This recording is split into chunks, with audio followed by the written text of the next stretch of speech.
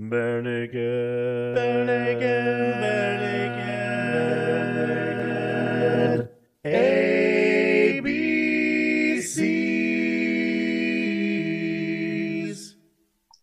Welcome to the Bare Naked ABCs, where we discuss every Bare Naked Ladies song from 7 to Y. And this week, we are going to go... Oh, I don't even know what I'm going to say on this one. This is how we know this is a live show and not scripted. Ladies and gentlemen, today we are visiting royalty.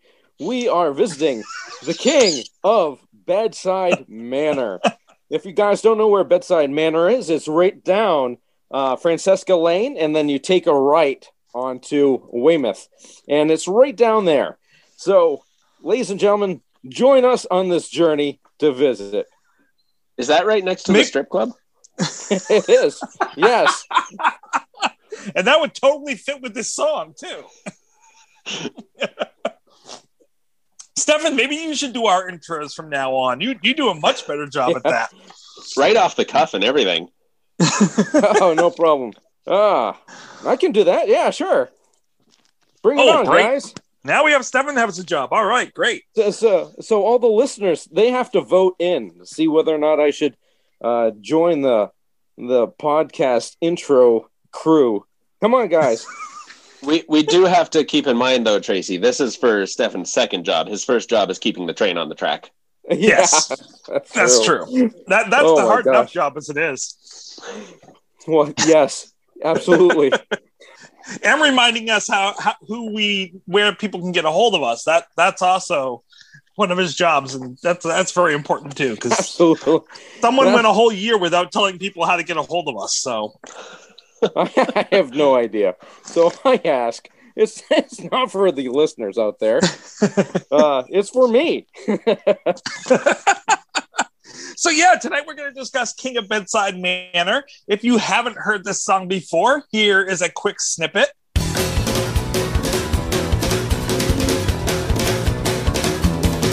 You know he's not the kind of man who likes to see the world around him crumble to a ball around his feet. But he's always ready, he's always set, he's always well prepared. He's the most peculiar man you can meet. You know he's not the king of Bedside Manor. He's not the Tom Jones who lives next door. He's not the king of Bedside Manor. Nope, not anymore. And joining us this week, we don't have Aaron, we don't have Jeff, but we do have Stefan, as you know, and thankfully we have Eric joining us again, last minute even. Thank you so much for doing that for us. Hello, you're welcome. Thanks for having me. So what that means, listeners, is tonight's going to be a great show.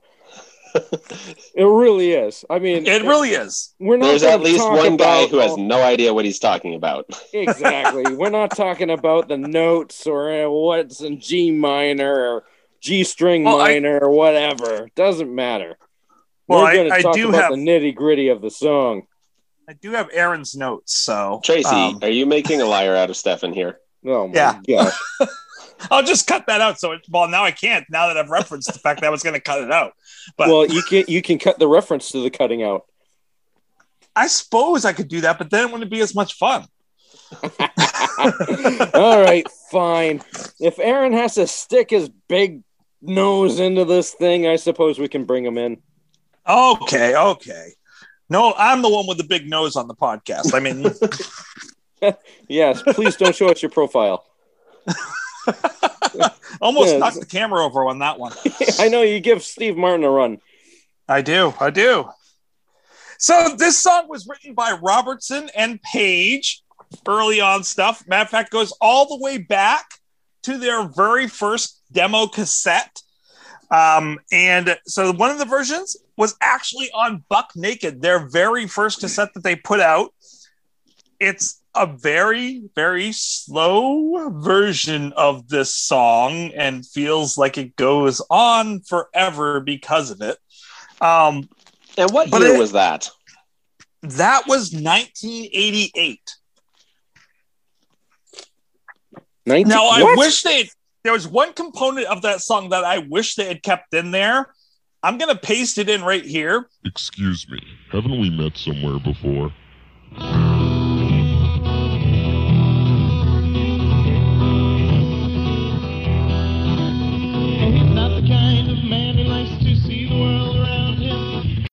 we have Ed in a very slowed down voice going, "Excuse me, have I seen you somewhere before?" And then the song kicks in. I wish they had kept that in there. It really is that, once again, that it's that philandering line that they use later in the song, but just him doing it in that deep voice was hilarious. Oh, I was just going to say the way that your voice was doing that line, it reminded me a lot of, I think it's the intro to Mr. Blue Sky, Electric Light Orchestra. Yeah. Yep. Yellow. Very reminiscent of that sound. I will be honest, I did not listen to the Buck Naked version today, so I don't have it fresh in my memory. No, I listened to all the different versions this week, and man, there are a lot of them. It was also on the Live from Toronto album. It was on the Gordon album, of course. Then there's, of course, the Bathroom Sessions version with both Steven and Ed just doing it together, which was wonderful.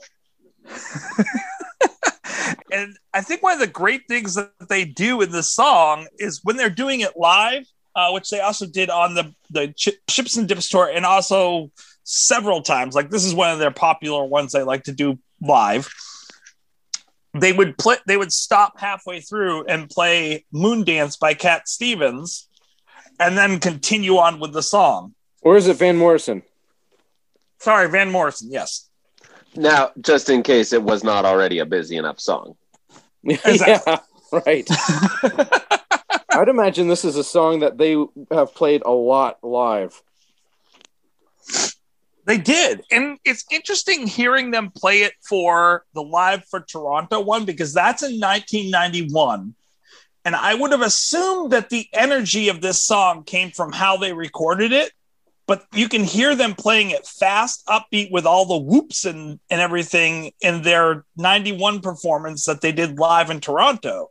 Was that before or after Gordon was recorded? That's an excellent question. I feel like that would have been after, because Gordon came out in 91, did it not? It came out in 92. Oh, it came out in 92. But you're right. They maybe could have just recorded it and liked the new way that it felt and done that, because it was late 91 that they recorded the live album. So, yeah, maybe. But yeah, so we should mention how this song was recorded. Yes, probably on recording equipment.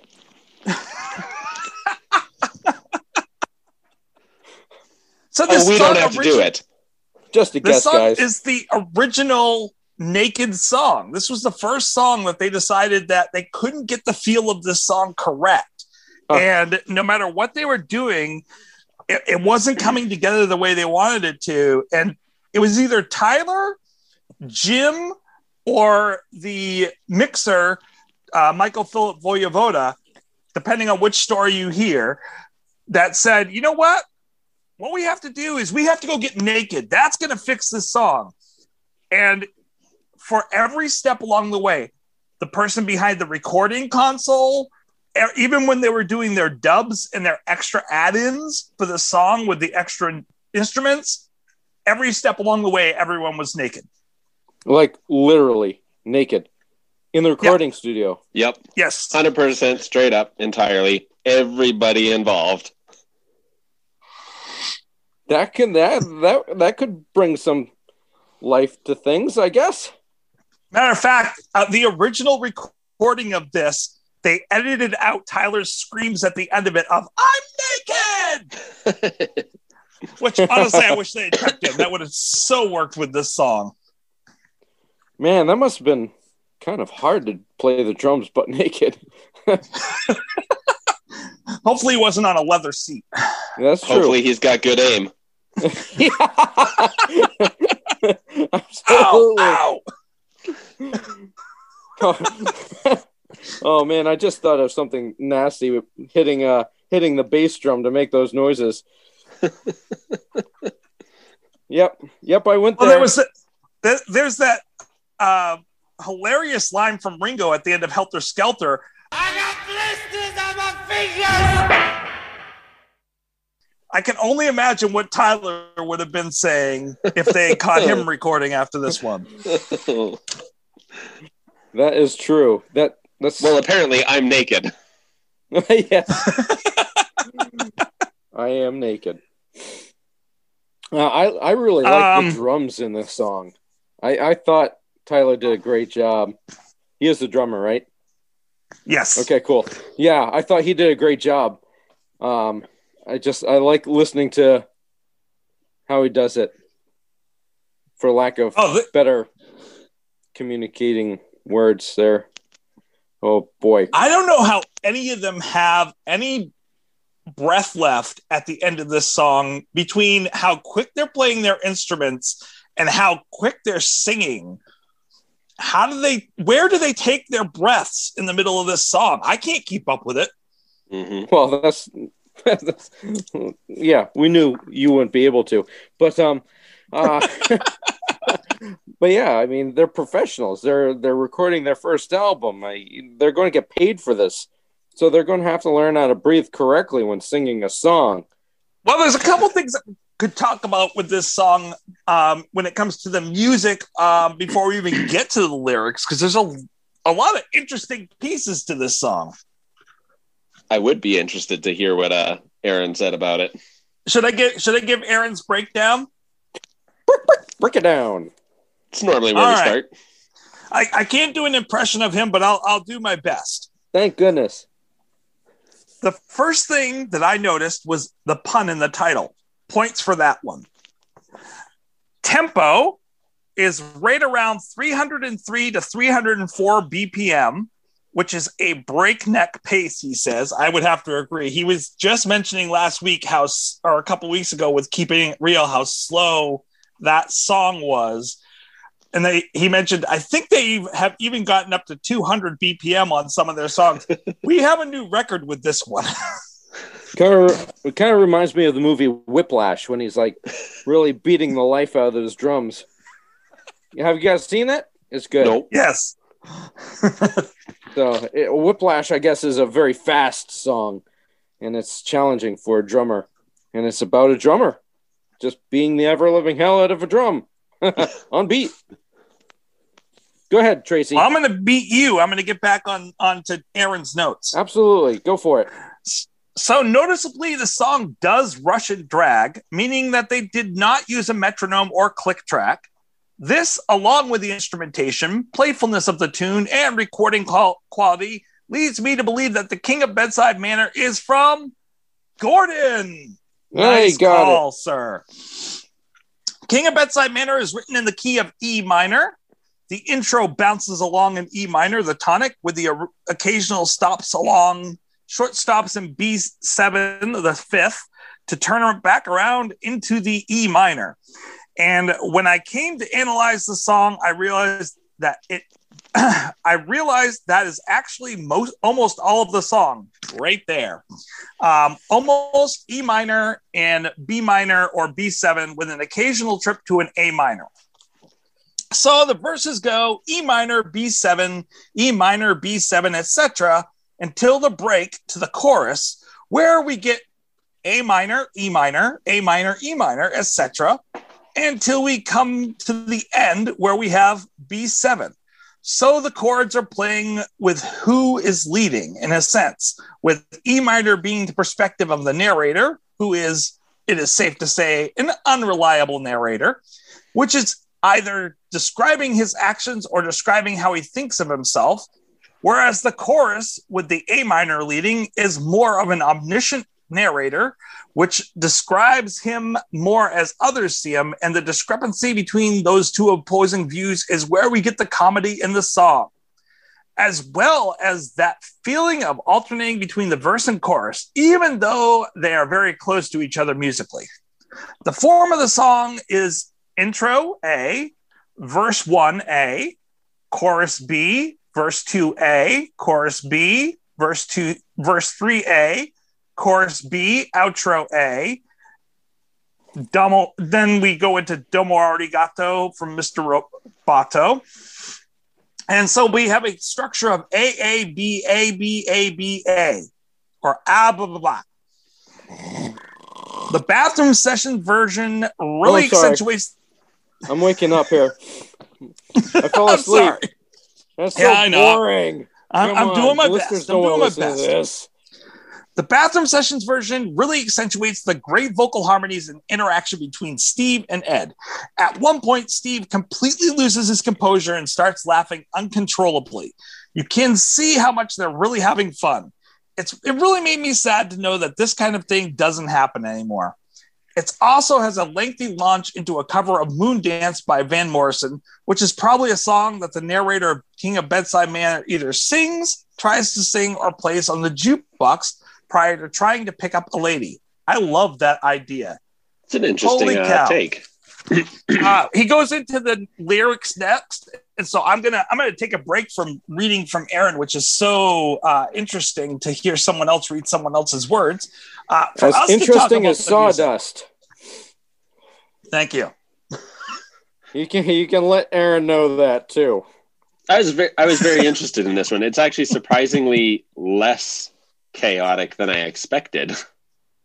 I know, it feels so chaotic. I was like, "Oh, this is gonna be all over the place." Yeah, no, very, very simple. He said. I think it's the beat from the drums that really kind of give a kind of a quick, kind of weird changing aspect to it. So what you're saying is you get Tyler naked, and what you end up is with 303 beats per minute. Yeah, it seems like he's trying to rush through the song so he can put some clothes on. There actually was something that I had just read. Tyler, were you trying to hide something behind those drums? Where's his words here? Of course he was. Find his words. He was trying to hide his stick. His drumstick. Tyler said, "I don't think we could ever play that fast. It was like we were running away from each other's nudity." Love it. That was great. So that could give the breakneck speed there. I have to say, I love the manicness that's in this song. Listening to the original version on Buck Naked, it's without that drive that Tyler is bringing, it totally doesn't sound right. And I still like it, but it does not hold a candle to the Gordon sped up craziness. Oh yeah. I never heard the Buck Naked one. No, Gordon's my favorite album, so that's where I know it from. Interestingly enough, it was the Gordon one that was recorded, Buck Naked. Oh, really? What? Really? Oh, yeah. Oh, yes. I get you. Oh, see? I love that. See? That was a professional level pun right there. That was top notch. I get one once in a while. I declare you king of the puns. I don't know if I want to be this king. So as you guys can tell, I'm a little bit slow on this. And I'm slow on uptake of like movies and other songs and stuff like that. Is there a king of Bedside Manor? And who is this song about? Well, this guy is not the king of Bedside Manor. Right. Well, I wasn't able to find anyone. I dug for this because I was like, oh, there's got to be someone they're referencing.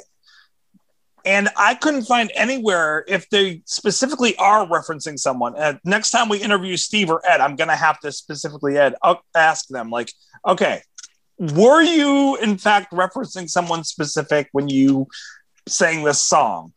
I don't know if they'd ever admit to it. So I figured they had to be. I mean, there's some really, really good specifics in this song. Well, and they never have throwaway lines or anything in any of their songs, really. But I was listening to this on my way home with my wife in the car, and she was saying, are you ready for the podcast? What's the song about? And I said, I have no idea. You have to look it up and tell me. And so she read the lyrics, and then she started reading up on Tom Jones, wondering if it was somehow referencing Tom specifically, because she's like, I don't really know anything about him. And I don't know, he was going through various things around 1989, which would be right after this was apparently originally recorded, but same area. It could somehow be in relation to him loosely. I don't know. Or I didn't do my own research. I don't know, because Tom Jones is positive. They're like mentioning him as a positive in that sentence. Whoa. Anyways, it's like he's not the Tom Jones. I'm a horrible singer, ladies and gentlemen.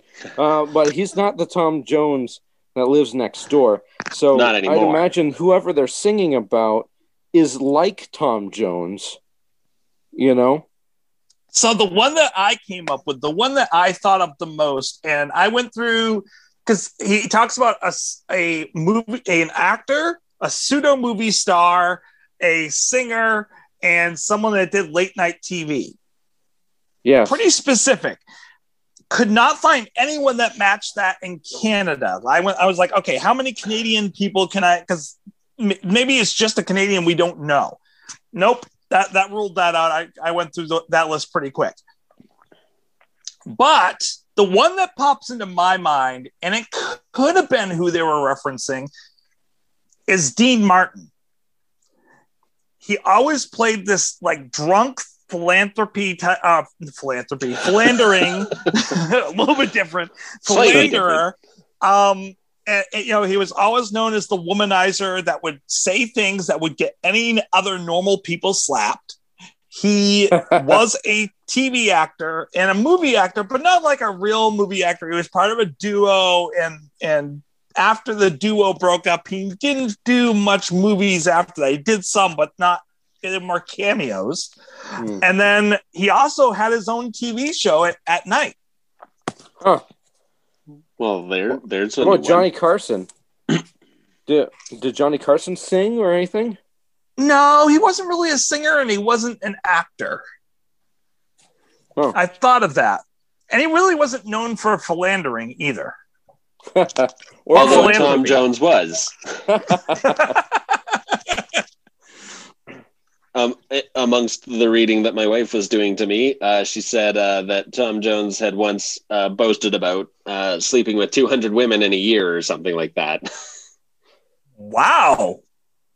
Impressive. So, possible philanderer, and has one son who I think is illegitimate. Who actually, this was I think this was what she was saying in 89. The mother was trying to say that Tom Jones was the father, and DNA testing said that he was. Interesting. And he refused to accept it and refused to acknowledge it until apparently 2008, I think she said, when he finally acknowledged that the son is his, but still had no interest in meeting or knowing it. Wow. And that song was Billie Jean. That was the song that was written about that whole situation. Yeah. Now, this was Wikipedia, so the most reliable of sources, obviously. Oh, yeah. But I mean, think about the odds. If he's sleeping with 200 women a year and he produces one illegitimate, let me say that again, one illegitimate son out of how many years? Which That's could potentially impressive. be achieved via bareback riding. Yeah. Yeah. Yeah. So this is why we were wondering if maybe it is just somehow about Tom Jones. Yeah, it's very specific, but not enough that we know who it is. But that could. But if it is Tom Jones, like, he's a very forgiving guy, because he had to have known about this song.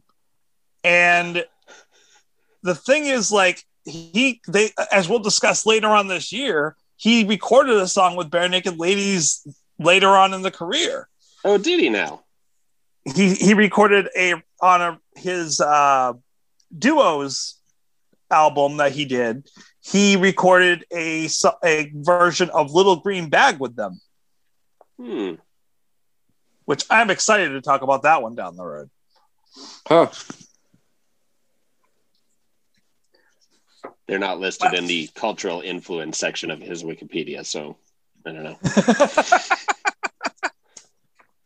Now, question for you guys. I've heard either way, but I want to know from you guys, what do you think about the whoops and like all the little throwaway, quick little statements that they make in the background with this song? Stephanie? Want me to go first, Eric? Yeah. Well, I think it sets them up for a hell of a live show, because it allows them to be able to really improvise and have fun and be boisterous and create quite an event. For me, from my autistic point of view, whoops and hollers kind of makes me look outside to see if somebody's killing a cat or something. I don't know exactly what's going on.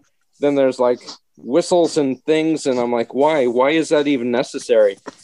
So for me, it's quite a chaotic song. I like it, but out of all the songs on Gordon, I think it's one of my least favorites because of the whistles and very, I don't know, it's not childish, but kind of immature, circus-like, carnival-like kind of environment. Manicness. Yeah. Which I guess, if you're saying immature, and I mean, if they first recorded this when they were approximately 18, is that right? Yes. They weren't exactly full-fledged adults well into their distinguished career writing serious songs. That's true.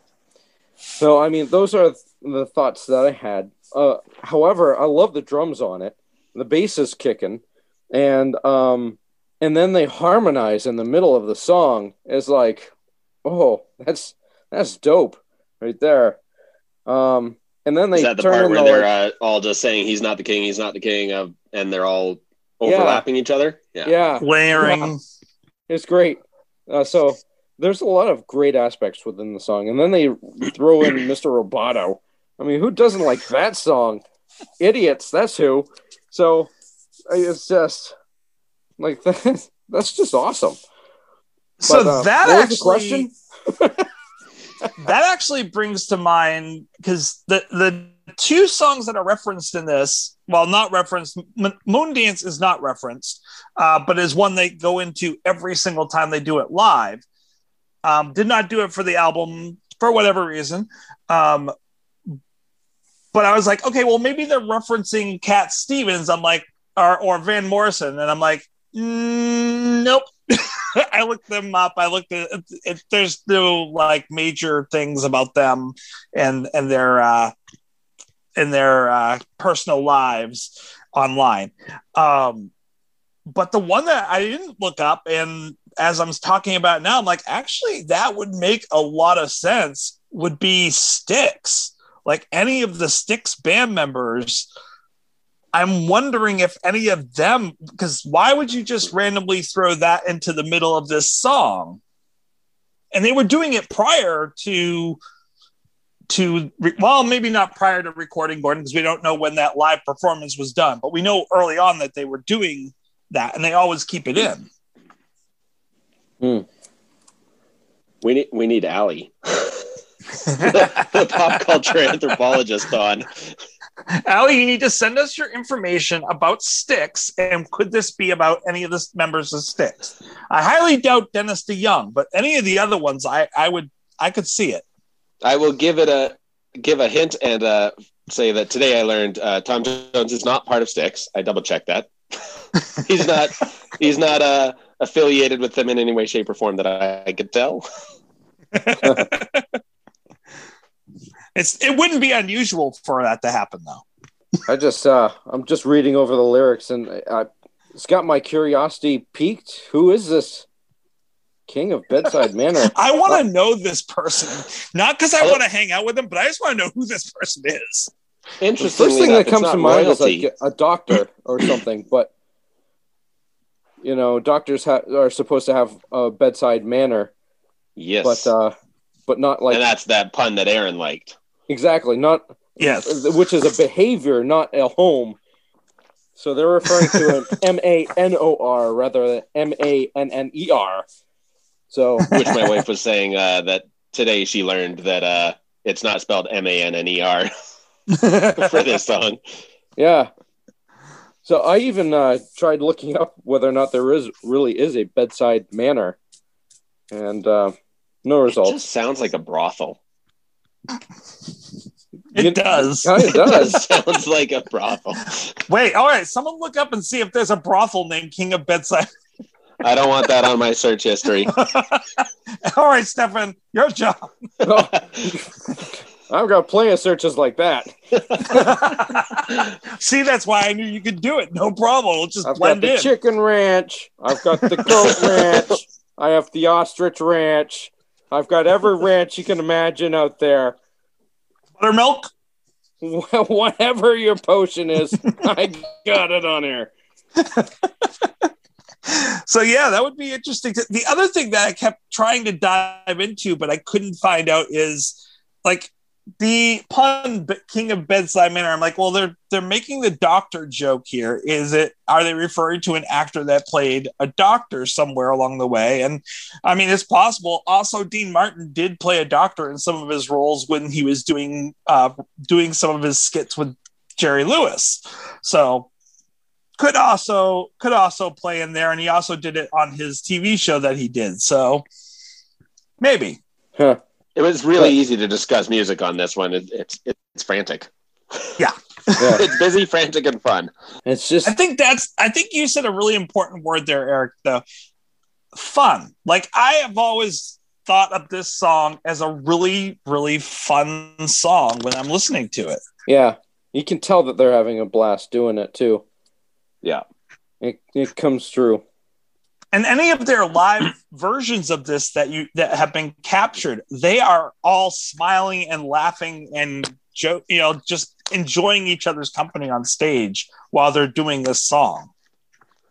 As mentioned before, I was approximately 10 or 11 when I first really started listening to them when Stunt came out. And I quickly got Gordon shortly thereafter. And this song has just always been one of my favorite, just fun songs. As a kid that age, I always gathered there's something not quite kosher about this song, but didn't have the knowledge to point out what was weird about it. I was going to say, was it the riding crop that gave it away? Or? No, that understanding came later. Like, this is, I think, one of their more risque songs. Like, they really go out there and talk about the riding crop and then bareback, and they're riding bareback. And I think I might have picked up something on that, because I always thought that, like, riding crop sticking out of a haversack, that sounds dirty. And for I was a fairly well-read kid, but for some reason I had no idea what a haversack was, and so I always thought it was trousers. I was like, I don't understand what this is. I just had to Google it. And I didn't even know what a riding crop is. I'm like, it must be that thing that fits in a horse's mouth. Oh, you know what a riding crop is, Stefan. Then I saw the picture. I'm like, oh, I know what that is. Okay. Tiny little paddle whip. This changes the song a little bit there, Bucky. And why would it be coming out of his backpack? Well, it's not his backpack, but yeah, I think it's pretty impressive that, one, this man notices that, and two, has the gall to actually walk up to her and mention it, and then go with line number 3. Is that really a come on? Like, that is the worst pickup line I think ever. I mean, if you're at a brothel, it might not be. Well, hey, yes. Something just occurred to me. What if the song is about a gigolo, a male prostitute? Because it's a riding crop coming out of his backpack, and he's talking about the Tom Jones, and he was quite a singer, quite an actor, quite some time ago. He's washed up. What else is there for him to do? So, except for be a gentleman caller for pay. Star. Well, more of a gigolo. He was a pseudo movie actor. Yeah, that was their way of saying a porno. We didn't look that up. Maybe this is a Ron Jeremy. Oh my. Oh my. Okay, wait, no, he was not a singer. No, never mind. So you're saying you wouldn't mind riding him bareback? He tried to sing on one of those celebrity TV shows. He's not a singer. Wow. What did you say, Stefan? I missed what you said. Nope, it's not worth it. Not worth repeating.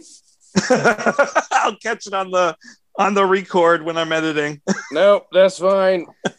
All I was about to say is you got plenty of hair to hold on to while riding bareback. That's all I got. But yeah, that kind of popped in my head.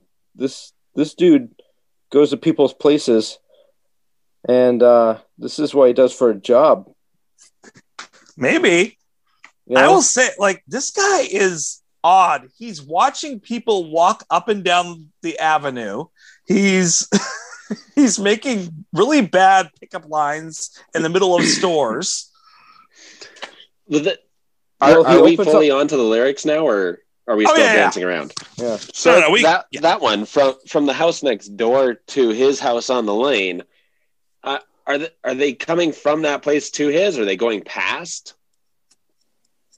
Like, because that could indicate someone who's, I think what Aaron was saying, unreliable narrator. He thinks he's all this, but the other chorus part is saying, he's not all that he thinks he is. So if he's watching all the lovely ladies going from the house next door, who have come and gone from the house next door to his house, maybe they're just passing him by, and he's maybe living vicariously through this other person that's got everything that he wants. It was Tom Jones's neighbor. Yeah. Wait, look it up. Who is Tom Jones's neighbor? I mean, I'm sure he lives in Beverly Hills. You can figure it out. Tom Jones is English, so maybe he doesn't. Well, maybe. I learned today he's a Sir Tom Jones. Oh, he's a sir. He's a sir. You know, they'll knight anybody nowadays. For riding bareback or not. Oy. You know, if you present a riding crop to the queen, I guess anything can happen. And that's when we lose the rest of our followers. Okay. So, are you kidding me? We just got a few new ones. Our podcast just took a total turn. We got some interesting people listening now. Oh, good. Really? Who have queen fetishes, I guess. Which I don't blame them. She's kind of hot. Queen fetish. So yeah, it's interesting. Yeah, you brought up an interesting point there, Eric. While he opens up the curtains at the crack of dawn, just see the lovely ladies who have come and gone. Yeah, maybe it makes it sound like he's no part of this. No, he's just watching them go by, which is really creepy. Except it does say from the house next door to his house, not past his house. So I've never quite been sure of that. I don't know a lot about this song.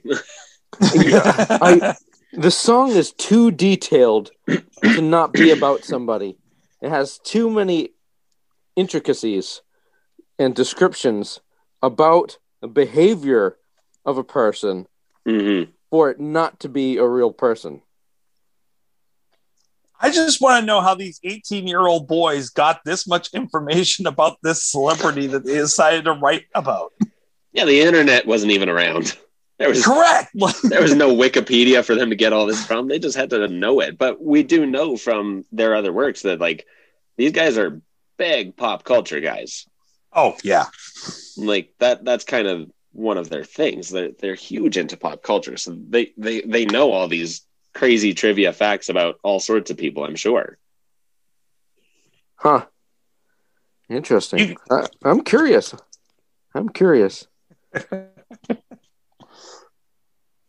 Well, I should probably put on and say what Aaron's thoughts were on the lyrics. Yeah.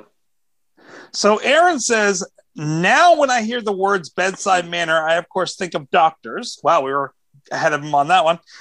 And I'm a Star Trek nerd, so I usually think specifically of the emergency medical hologram from Voyager, as played by Roberto Picardo. Best doctor out of the Star Trek. Oh, I definitely would agree with you. Although I have to give the original Doctor a good Yeah, Bones is going to get a good nod on that one. Still, one of my performances in. I think that he missed a word. I think he meant to say one of the best performances in all of Star Trek. And an analogy could be made here between the holographic doctor who thinks has good bedside manner. He was programmed to have great bedside manner, but clearly doesn't. And the narrator of the song who thinks he is the king of bedside manner. In other words, he fancies himself a Don Juan, but is not, and perhaps never was. My favorite lyric is probably the transition from "I wouldn't mind riding you bareback" to "settle on the dance floor" as a pickup line and as subtle as a slap in the face with a nuclear warhead. Not sure what the significance of Domo Arigato, Mr. Roboto is, other than perhaps that this is a song about a washed up or wannabe ladies' man who is, amongst other things, past his prime. So maybe he is summoning up the vision of this busy guy busting a move on the dance floor, subtly doing the robot, not knowing that this is now very much considered out of style. Although, if you just wait long enough, everything comes back around again. Sadly, I feel I am not feeling well, and I don't want this to color my thoughts on rating this song. So if I am just very out of step with you guys, I may take another listen to it come New Year's, but I like it. It's probably just good enough to make it on my best of playlist. I'm going to give the King of Bedside Manor a very solid 4 out of 5. That sounds very much like not a fevered rating. That sounds like a fairly solid rating, whether he's not feeling well or not. I agree. That is definitely a solid rating. So speaking of ratings, okay, what should we don't have Jeff, so I got to figure out I'm not used to coming up with a rating scale. How about I think we have to go with the riding haversacks or riding crops. I think we have to go with the riding crops. Although I give Steven like points, or Ed, whichever one, that put haversack in a song, like major points. Yeah. But well, they had to run bareback somehow. It's almost as though they have like a betting going on. They're like, okay, we're going to have to open up a dictionary, bring out a word, and you have to use it in a song. Well, it's like their tour bus game. Do you like black or I don't even remember how it goes anymore.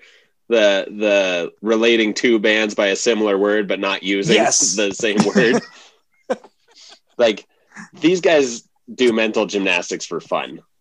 Yeah. Well, and so that brings me, this is one of their earliest songs. It's one of their first 6 that they ever recorded. I am not thinking that this is one of the songs that they sang on that bus ride during back and forth from camp, though. You don't think so? They didn't sing this for the kids? I don't think they sang this for the kids. You never know. Yeah, the kids got quite an education that summer. That's what camp's for. Yeah. Maybe that's where they found out all the information on this guy that they were singing about. It could be. From maybe it was kids? A camp counselor.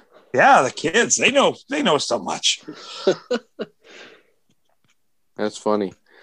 Oh, yes. So, how many riding props do we give this song? I'm going to hand it over to you, Stefan, first. Sure. Yeah, that'd be good. That way Eric can follow up on a good note. I like the song. It's a mixed bag for me. I like the song, but it's fast and chaotic, and I don't do well with chaotic.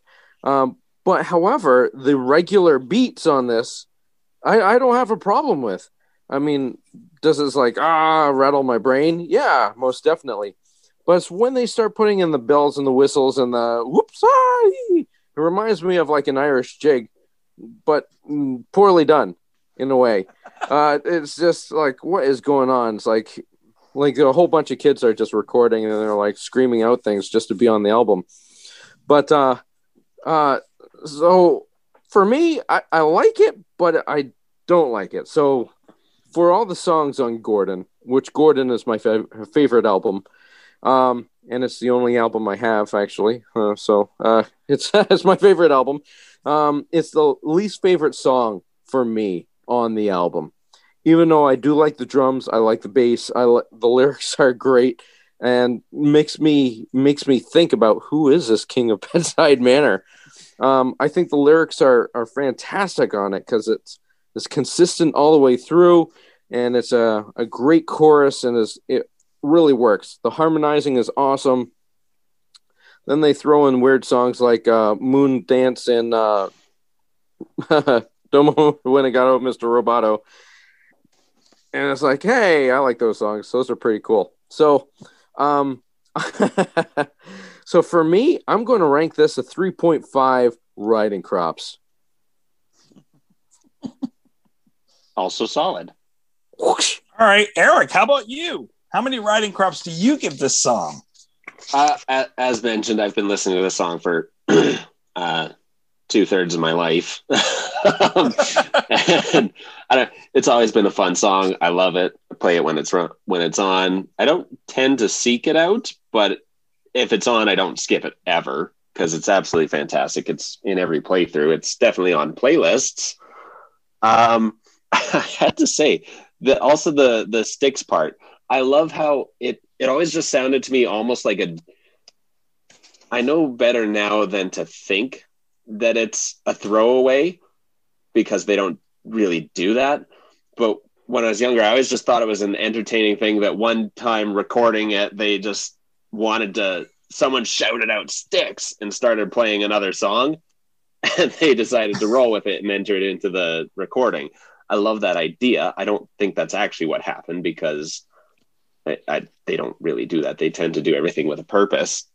But I've always loved that they're playing this crazy frenetic song and then they just announce a bunch of them all in their top voices, sticks. And then they go play sticks. I love it. As for a rating, I think I'm right there with Aaron. I'll give it a 4. Solid song, right. But I just don't seek it out enough to push it higher than a 4. And I'm sitting here balancing it out, and I'm thinking too, like you made a really good point. I don't seek this song out as much as I love it. It's on my playlist. I will listen to it as immediately if it comes up, and I'll listen to it all the way through. I'll never skip it. Automatically puts it in the high 3s automatically. I do like it a little bit more than that. I will say the whoops, like the first couple times through, it was great. And then it got old again. And it just, depending on which week you catch me on, I either like them being there or I don't like them being there. And it just varies depending on the week. But I love the manicness of this song. I love the fun they're having. And to me, it always makes me want to have fun. I love the fact that my kids have no idea what the words are to this song, but they're having fun when they're listening to it.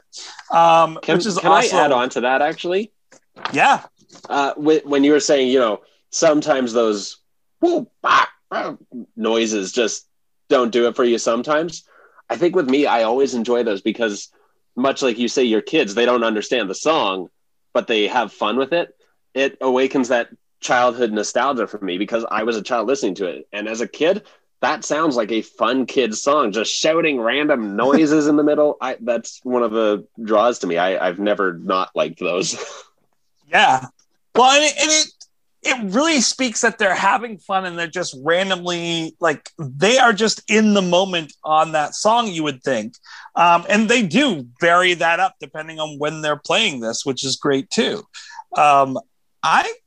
I think I'm going to agree with you guys. I'm going to give it a 4 for this week. I may come back to it at the end of the year and change it slightly, but I think it's definitely right there at that 4 level. Mm-mm. Which is still pretty solid. Yeah. Oh, yeah. So the appearances for this week, because there are already so many of them, I'm just going to put the appearances in for the different versions of this. That's enough to listen for the week because there's already 6 of them that I'm going to be placing in there. But I'm also going to put in there something really cool that I found this week that I want people to go out and listen to. And I don't want them waiting a year to hear this. A really amazing guy actually put out there a recording that he did himself of what it would sound like if Blink-182 wrote 1 week. And I laughed through that whole thing. And he does an amazing job. Two, he understands Blink-182 perfectly because, yes, that is a perfect sound of what Blink-182 would do with this song. It. If you didn't have the video of him doing it, you would think it was Blink-182 playing it. Oh, yeah. It's amazing. So I encourage everyone to go out and listen to it because it's a different version of One Week, which we've heard a million times. There are some ways that I really actually like that version. And who's the artist that duplicates Blink? Is he an actual known guy, or is he just some random YouTuber? Yeah. I'm sure he has his own following because I think, like Tracy says, he's an actual YouTuber. I think he does his own thing, so he's got a following. I'm sure. And he's very talented. Oh, cool. Tracy, where can followers email you? Where can our listeners find us? So people can find us on any of the podcasting platforms, and they can reach us by reaching out to us on Facebook at Bare Naked ABCs, or they can try to reach us on Twitter at Bare Naked ABCs. I don't keep up with that one quite as much as others. Yeah, I'm not as good with that one. Jeff is more the Twitter person than I am on this one. So, and you can also email us at barenakedabcs@gmail.com. And I do read those every day. So feel free to reach out to me on that. I will definitely get back to you pretty quickly. Is it safer for Twitter users to @Whitmire? I don't know his actual handle. His handle is @Jeff Whitmire4747, I believe. Good luck spelling that. Yeah. But if you go on @Bare Naked ABCs, he's one of the people that we follow, so you can just go from there. Oh, there you go. Cool. Also, I do want to put out there, I am proud to announce we do have a Patreon page. I do encourage people to go out, sign up for only $5 a month. And that's it. $5 a month. You can actually listen to 2 extra episodes every month where Stefan and Jeff are reviewing songs that they have not yet reviewed. They're going back from the very beginning and capturing all their thoughts on those. And we know how entertaining Jeff and Stefan are. On this show, imagine when there's no filler of Tracy or Aaron. They are just let loose to go. Oh, yeah, it's bad. It's so, like year one. Please join us over at Bare Naked ABC's After Dark. And it is After Dark. And it is definitely an adult podcast. I will warn you ahead of time. Well, even though we're not adults really when we're saying stuff. The content is, I guess.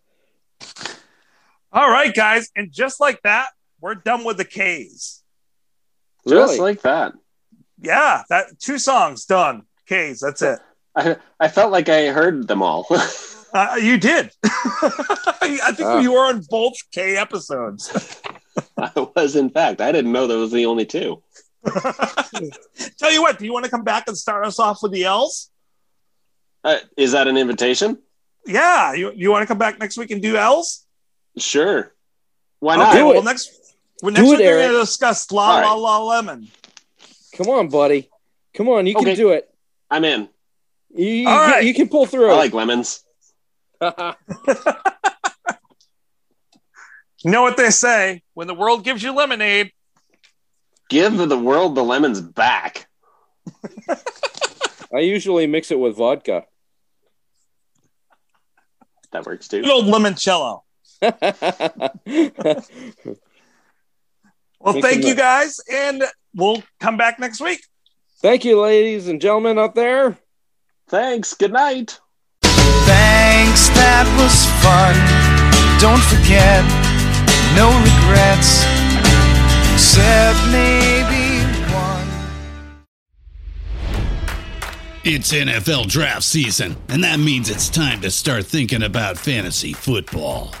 FantasyPoints.com features industry-leading experts and prognosticators using proprietary hand-charted data to help you score more fantasy points. FantasyPoints.com is the place to go for whatever kind of fantasy football you play. Whether you play fantasy football, daily fantasy sports, or do a little bit of everything, Fantasy Points has the meticulously researched content to guide you to victory.